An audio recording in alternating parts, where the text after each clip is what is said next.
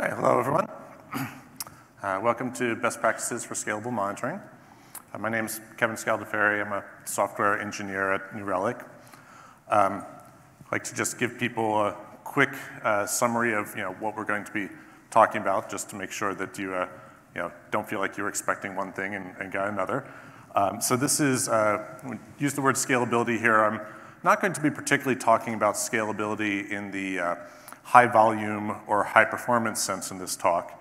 Rather, this is going to be a talk about scaling your monitoring to keep pace with the growth of increasingly complex modern architectures. So this is a talk that I think the people who are going to get the most out of this are people who are in one way tasked with making their organizations more effective during this sorts of growth. So you might be a manager who's looking to reduce the toil that your teams are experiencing as they try to effectively manage a host of microservices. You might be an architect who's developing standards for your organization as they undergo a digital transformation. Or you might be a DevOps engineer who's responsible for building the tools that are going to accelerate the velocity of your organization.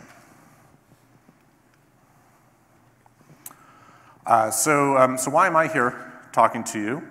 I'm actually not coming to you as a monitoring expert per se. Rather, I'm actually here to share with you some of the lessons that we learned at New Relic scaling a rapidly growing organization.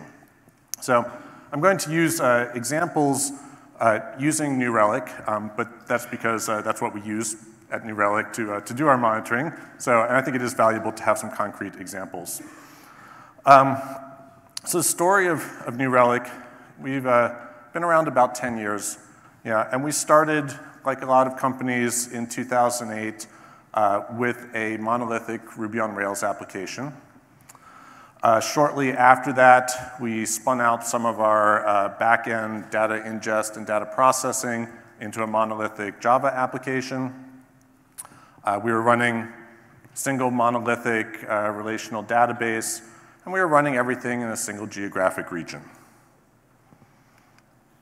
A lot has changed over those 10 years, though. And today, we manage dozens of front-end applications. Those are backed by hundreds of microservices. Data is stored in hundreds of small databases of various types, and we're deployed across multiple geographic regions. And it's not just our production infrastructure which has changed radically over this time. It's also the structure of our engineering organization. So in 2008, it was just a single small team, all located in the same office, talking with each other all the time, having lunch together every day. And it was very easy for everyone to kind of stay on the same page about how they were going to do things. But today, we have dozens of engineering teams, and they're spread out all over the world, and keeping that sort of consistency is more challenging. So back 10 years ago, with these monolithic applications, deciding to monitor them and going about monitoring them was fairly easy. In fact, most things about operating a monolith are fairly easy because you only have to do them once, and that's simplifying. So you would pick a monitoring provider that you wanted to use, go head over to their install pages, download a jar, install a Ruby gem, set up a basic config file, and you would be up and running with monitoring in no time. You could go and you could start poking around UIs, you set up some dashboards and set up some alerts. This was all pretty simple, straightforward to get up and running. In the microservices world, though, you definitely don't want to be going through all of those steps, all of that manual process every time you create a new service. But if you don't monitor all of your services consistently, there's going to be pieces that you miss, and you're going to have blind spots in your monitoring. This is really important because in the world of modern architectures, distributed tracing is rapidly replacing traditional profiling for understanding our systems. We can no longer limit ourselves to viewing just the internals of one application at a time. Instead, we need to be able to trace a request through all of our systems with views like this that are showing all of the complex interactions and subqueries that are happening simultaneously just to service that one request. And these traces can get really big. They can end up involving hundreds or even thousands of services and instances of those services. So if you don't have everything within your architecture monitored consistently and set up for this sort of tracing, that graph's going to fall apart and you're going to miss essential pieces of what's going on during your requests. So you're going to have to be a lot more thoughtful about your monitoring strategy for modern applications in order to make sure that everything's monitored and monitored consistently. Autonomy is one of the big themes in the industry today. And at New Relic, we are big fans of autonomous teams. But there are some places where you need to maybe put a damper on autonomy a little bit. And this is one of those places where you may need to rein it in and establish some standards for the sake of the greater good, and so that all of your teams can work together successfully. And when you're setting up monitoring in a modern architecture, it's going to end up touching all of the parts of your software lifecycle. So you're going to be incorporating it both as you're writing code, in your build systems, in your deploy systems, and then in, of course, the monitoring and alerting that you set up once it's in production. So in all of these cases, what's really essential is making the right thing to do the easy thing to do. Your engineers are going to be doing this hundreds or thousands of times. And that's a lot of opportunities for someone to either take a shortcut, skip a step, to make a mistake in one of those steps. And to avoid that, automation and consistency is really crucial. So we're going to walk through some concrete examples and some recommendations in each of these areas about how to achieve that.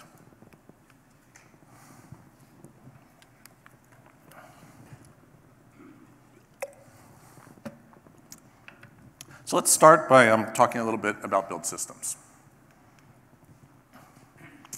Modern build systems are extremely powerful, and you really want to take advantage of that power. This wasn't always the case. 10 years ago, I think most developers were writing their build files in languages which were unrelated to the languages that they were actually writing their applications in.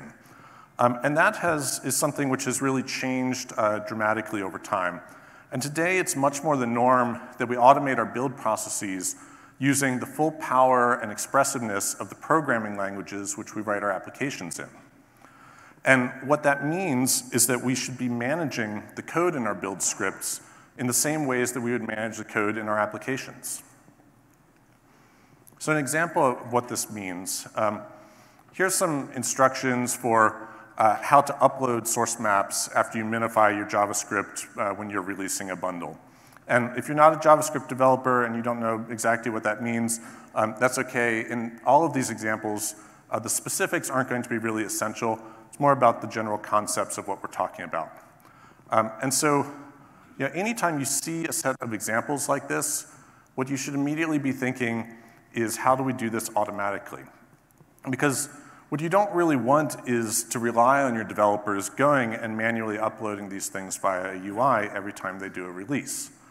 Instead, the approach you want is to find the API and to code against that in your build system. Or better yet, pull in some reusable code that someone else already wrote. So in this case, there's an NPM module that you can get and that you can tie into your build and release process with a little bit of code like this, and it will completely automate this task for you.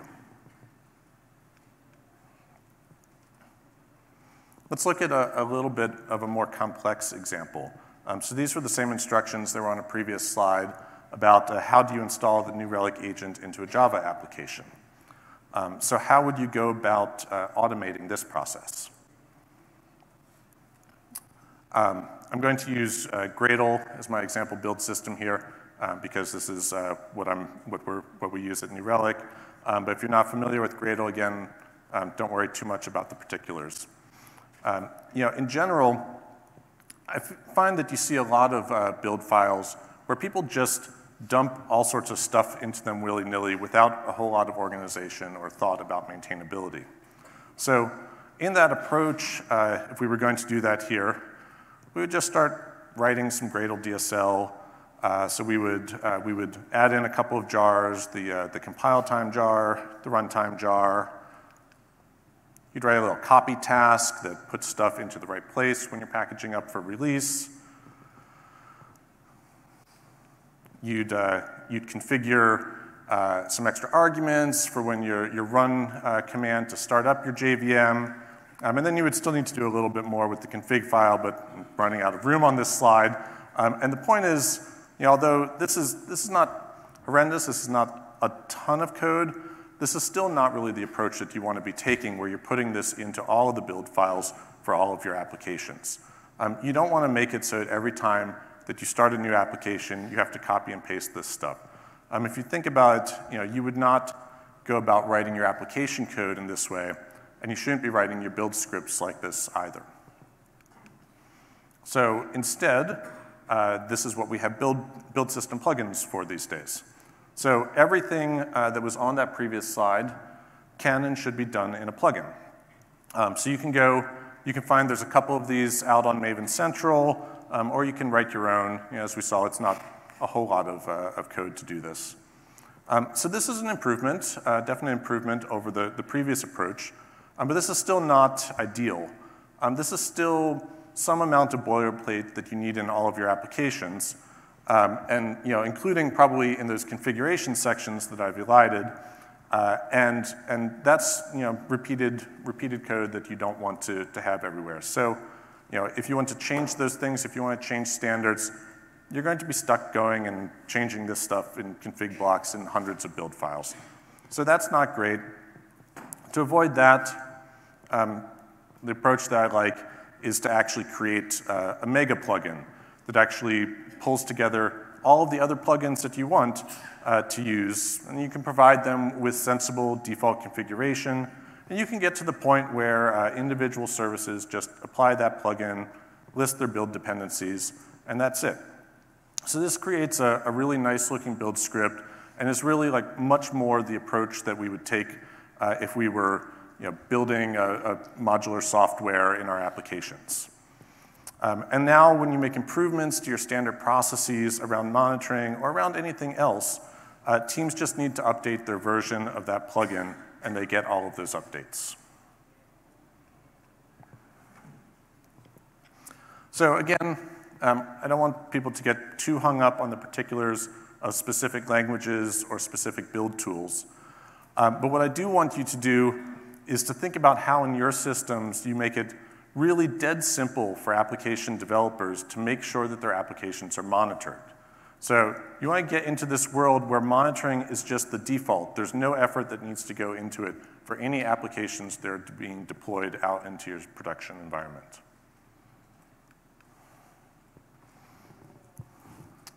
Let's talk a little bit next about the role that deploy systems play in your monitoring.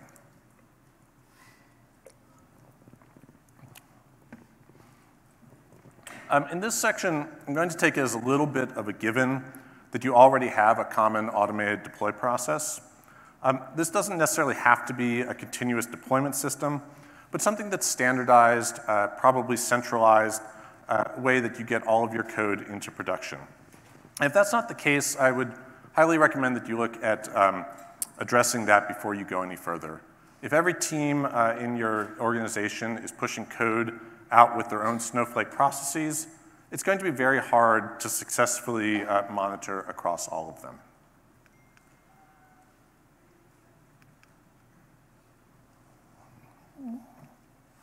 There we go. The next thing that you want to do once you have something deploying your software is to be able to know what you deployed and when. When something changes in your monitored data, the first question anyone asks is, was this related to a deploy of something? And there's two general ways that you can track this information: deploy markers and version tagging. And they're both useful to have. This isn't something that you should consider an either-or choice. This is really something that you want to have both of them available. So to explain the difference, a deploy marker is a sort of an event log which gets recorded somewhere off to the side of your primary telemetry data. And they're nice because you can look at all of them. You can get a chronological record of everything that's changed across all of your systems. And it's fairly easy for charting libraries to go ahead and automatically display them on all your dashboards, give you like those little red lines or whatever format you like, so you can see, you get a hint that there was a deploy that happened. And recording them is generally a pretty straightforward matter of just making a REST API call as part of your deploy process. But there are a few things which are a little bit difficult to figure out with just deploy markers. So with techniques like canary deploys and phased rollouts and blue-green deploys becoming increasingly the norm for modern architectures, it becomes a little more difficult to know exactly what a deploy marker means. Is it indicating the start of a deploy, or is it indicating the end of a deploy?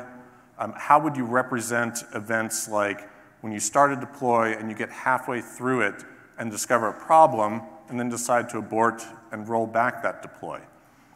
So for those sorts of situations, version tags are there to help you out.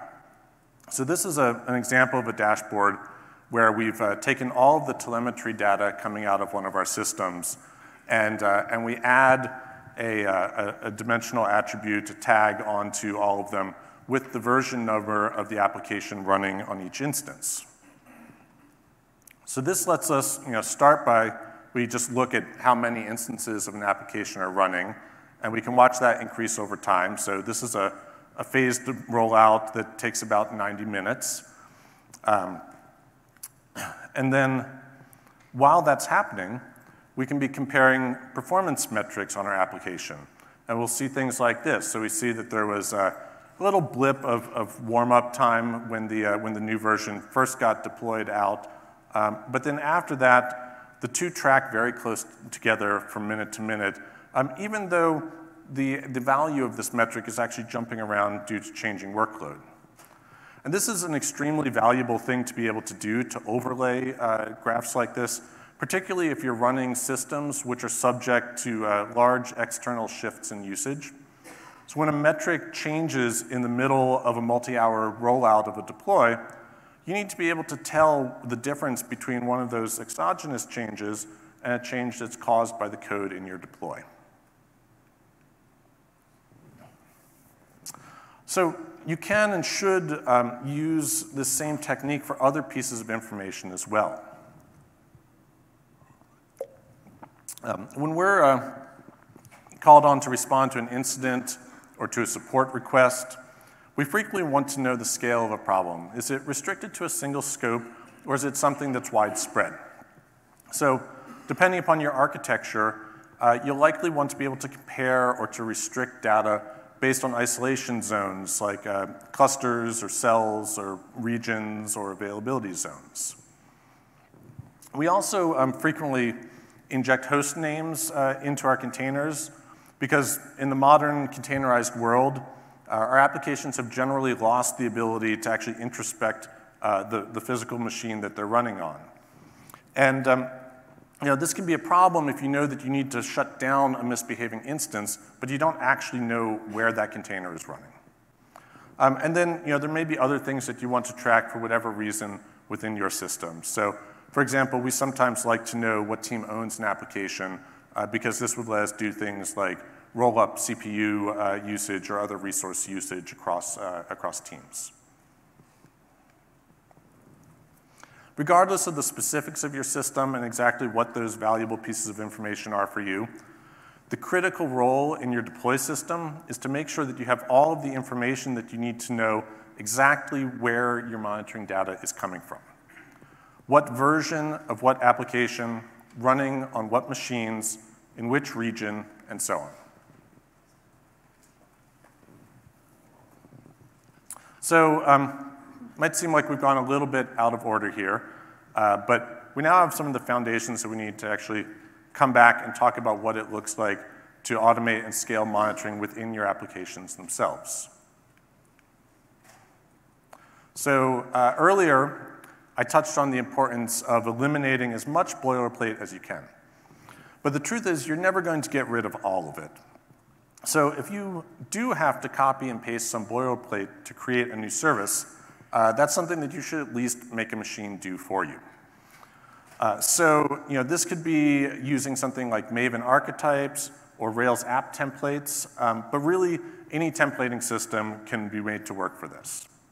And the big benefit that you get out of using Bootstrap templates is that if you keep them up to date with your current best practices, your overall microservice architecture will tend to drift in that direction. And this is the opposite of what happens in the approach where when teams want to create a new application, they just copy everything from an old application and do some search and replace and pull out the guts and put in new guts. When you follow that practice, that tends to lead to teams getting further and further out of date from your current practices. So we said a little earlier that your deploy system should inject environment variables describing exactly what's running and where it's running, but that doesn't really do any good unless your application actually does something with this information. So this is an example of what we would typically do to set up a simple wrapper library around any monitoring that we do so that those attributes get consistently attached to all of the data that we collect. So in this case, if we're recording a custom monitoring event, we would take the attributes specific to that event, but then we go and we just pull out of those environment variables all of that standard information that we want to have available later when we're looking at this data. Now, modern architectures have a lot of moving pieces and a lot of connections between those pieces. And that's a lot of places where you can potentially have a bottleneck. But if you're going to successfully operate these systems, it's really critical that you be able to identify and monitor those bottlenecks when they happen. So, I think that it's more or less a given that everyone monitors high-level utilization metrics like CPU and memory usage right now. But that's really far from the end of potential bottlenecks to keep an eye on. And really, the critical point is that any potentially exhaustible resource within one of your applications or in your infrastructure needs to be monitored. So inside applications, the common examples of this are things like thread pools, or connection pools, or memory pools, or anything else which ends in the word pool. And then the other big general class of exhaustible resource is queues. And that can get a little bit tricky sometimes because queues are often hiding in modern frameworks in places that aren't obvious. So in reactive or actor-based frameworks, we generally end up replacing traditional thread pools with queues or mailboxes, and it's essential that you keep an eye on those as well. In some cases, this might be made really easily available for you to plug into your monitoring systems, and in other cases, you might need to create some wrappers like we saw before. Either way, it's really essential to keep an eye on these. Sort of like looking for your keys, somehow the bottlenecks always seem to end up in the place where you hadn't actually put any monitoring yet. So, and the approach that we've generally taken to this, again, is to create sort of a standard structure that we're going to use to record all of our utilization metrics and how much they're being used at any given moment. And then we allow libraries to plug into that to provide that data, and then we can go and we can view across a whole system what the most constrained resources are at any given time. So the big goal there, and in all of this to strive for in the code in your applications, is consistent monitoring. So consistently tracking resource utilization so that you can easily see where your bottlenecks are. Consistently tagging all of your telemetry with the attributes that you'll need to locate where problems are happening. And keeping a general enough structure across your applications to enable you to make fair comparisons of the data that you're collecting across your entire architecture.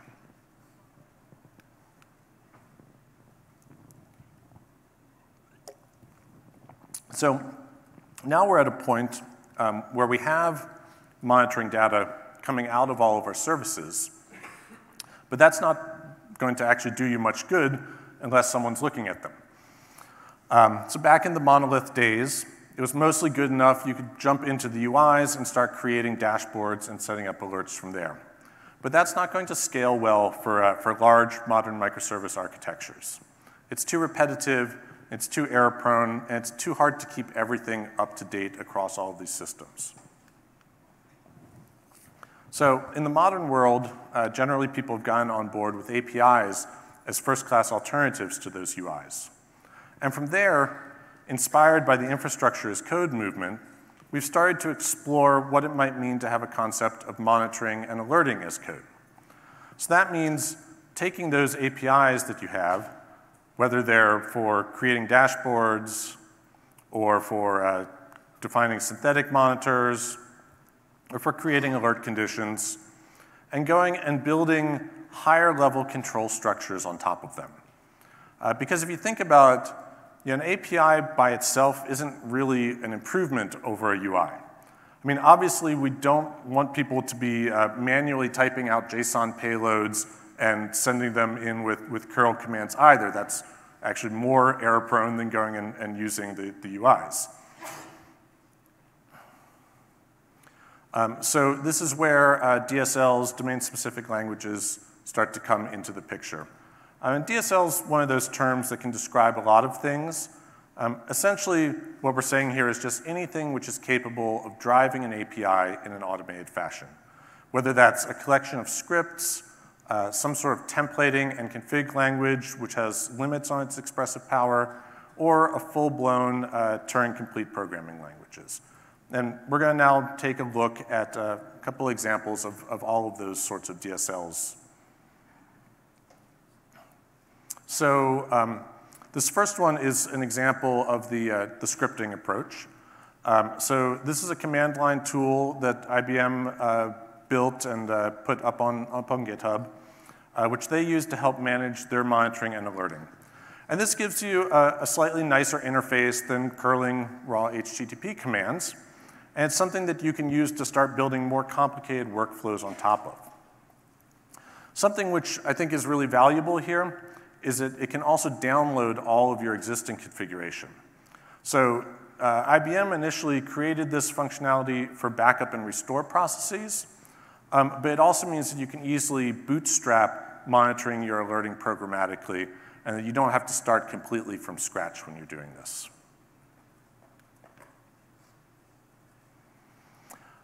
We do something internally at New Relic to manage our synthetic monitoring scripts this way. And this starts to get us into the subject of templating. So synthetic monitors are just little JavaScript programs, but they're going to need to know some things like URLs or API keys, which might be different if you're monitoring across several clusters that are providing a service.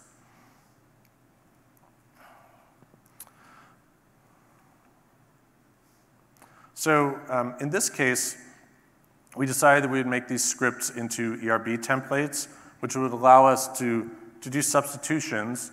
And now we can have something that drives this where we loop over all of our configurations, generate a version of the script for each of them, and then upload that automatically via the API. We do something very similar with our dashboard management. So we'll start with the JSON representation of the dashboard in the API. In this case, we've gone and we've enhanced that using the Twig templating language.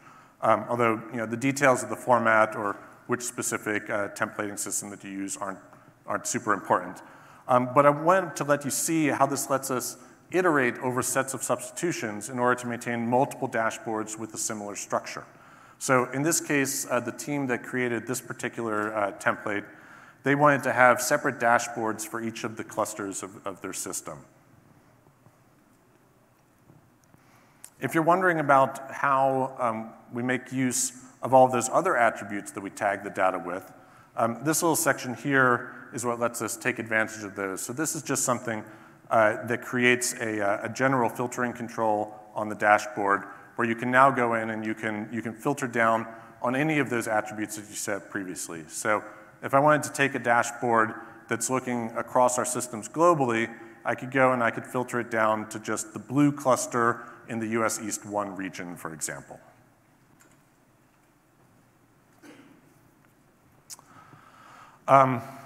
This is Terraform. This is my next example, and this is an example of a configuration language. So this is a little bit different from the template languages that we were just looking at, because now we no longer work with the raw API format. Instead, we're working with something which is abstracting away what the underlying configuration uses, whether it was JSON or YAML or XML. Instead, Terraform uses this a declarative config language. It's called the HashiCorp config language, or HCL, which gives you this fairly clean way of configuring your alerts along with your other infrastructure. So out of curiosity, are many people using Terraform already? Yeah, pretty good number. Terraform is a pretty nice system. It's very high quality, it's well maintained, it's well documented, and it has a lot of integrations like this. And this is used by a lot of our teams at New Relic, particularly the ones who are already using Terraform in order to manage, to manage their infrastructures, the operational teams. For them, it makes a great deal of sense to also use the Terraform provider in order to monitor that infrastructure. We do find one or two downsides with Terraform. One thing that's just a little gotcha to watch out for is that not all of the Terraform resources support importing existing configurations. So you want to double check that if you're trying to migrate from existing monitoring and alerting into Terraform. You might have to start some stuff from scratch, unfortunately. And then the other thing that can be a little bit of an annoyance is that while Terraform does have some functionality for reuse via modules, at the moment there's no support for loop control structures. That is about to change when Terraform 0.12 ships. But at the moment, if you're trying to configure large numbers of applications and clusters, your Terraform config can get a little bit repetitive.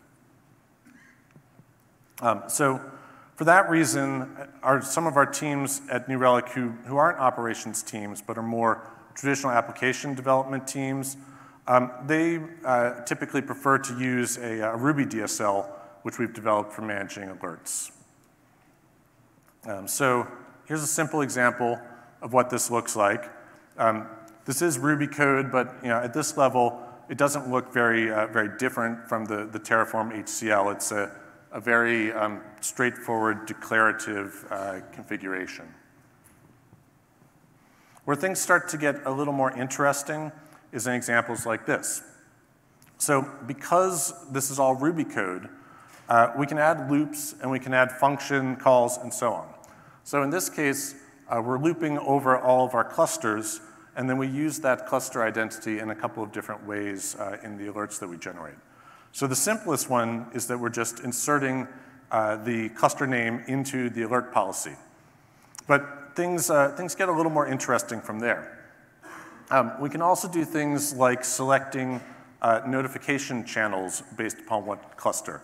And the reason you'd want to do that is that when something goes wrong in one of my production clusters, I want that to go to PagerDuty and page someone. But if something's going wrong in a pre-production cluster, I would typically only want to get an email or a Slack message or something like that.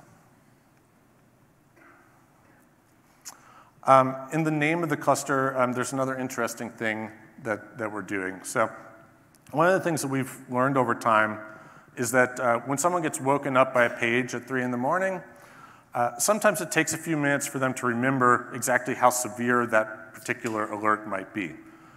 So like a lot of companies, we have an established set of criteria for determining the severity of an instance or of an incident. We use a scale from 1 to 5. And a trick that we've adopted in our alerting is to go through in advance and determine that, for example, if this alert triggers, that's indicating that we're in a severity 3 incident. So now we can put that, embed that into the message that the on-call responder gets when they're paged, and they know immediately what severity of incident to declare, and they just get a little head start on the response in that way. Again, we actually make this a function and feed in the cluster name, because in pre-production environments, it's not actually a severity 3, it would just be a warning or something like that. And then just another little kindness to your on-call responders that I wanted to point out in here is the runbook link.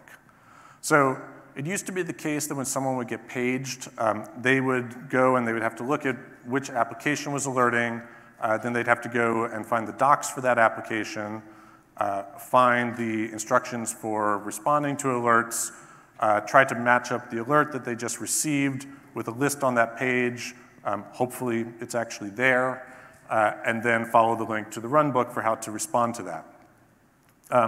So that's a lot of steps, again, when you've just gotten woken up by a page at 3 in the morning. So we try to make that a little bit easier for people today by including a direct link to the relevant runbook in every alert. If you want to take even a little more toil out of the process of setting up your alerting, we can consider making the machines work for us again, and applying some machine learning techniques to creating alert conditions. So I'm just going to show examples here. So this is an example of a baseline alert.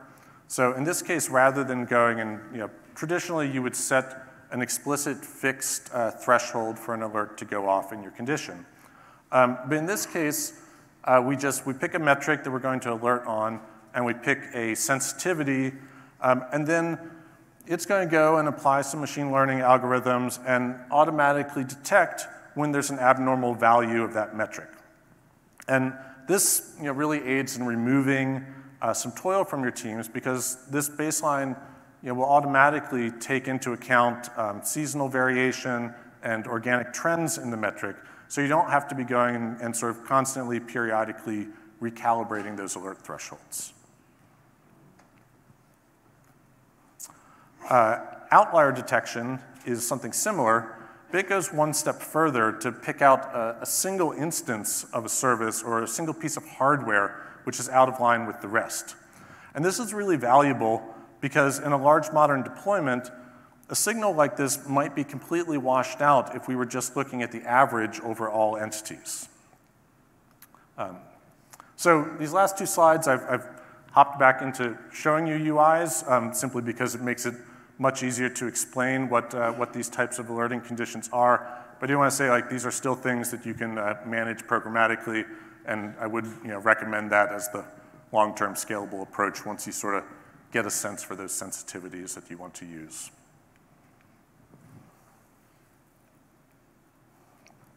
Again, what's important here really isn't the exact details of how you go about doing this, which one of these approaches that you want to use. It's the general principle of really automating your alerting across all of your system. Because there's really nothing that keeps your ops and DevOps teams up at night, like wondering if everything is actually being monitored, or if there's something that might be silently breaking and they don't know about it.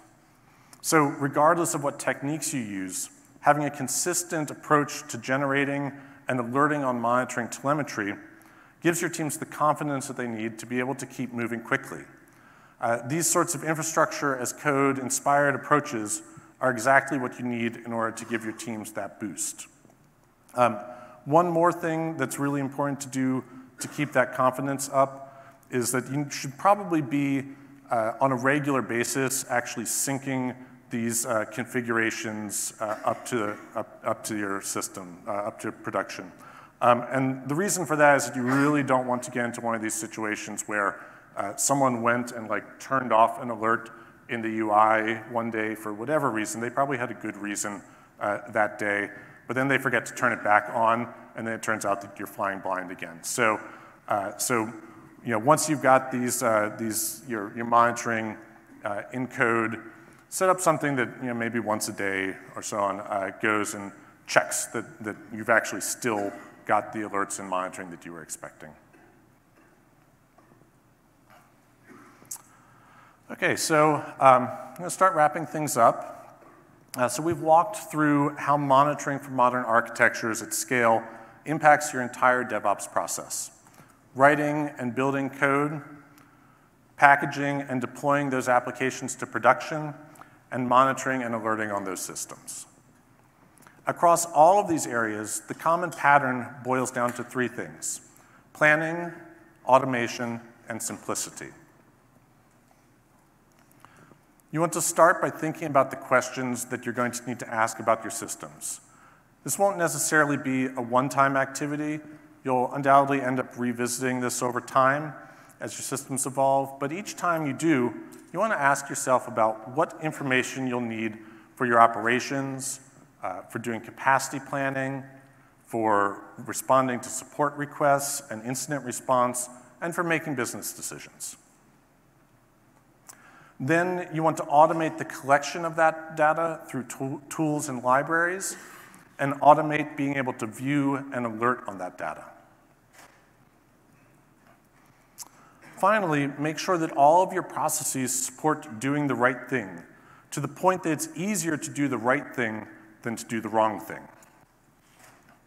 Because once you reach that point, you're going to unlock a freedom for your development teams to know that they're supported by the monitoring and alerting that they need, and that they can stop worrying about that, and that they can focus on building products instead.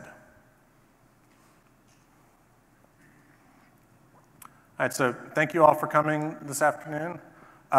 Once again, my name is Kevin Scaldefari. You'll find me at kscaldef at most places on the internet.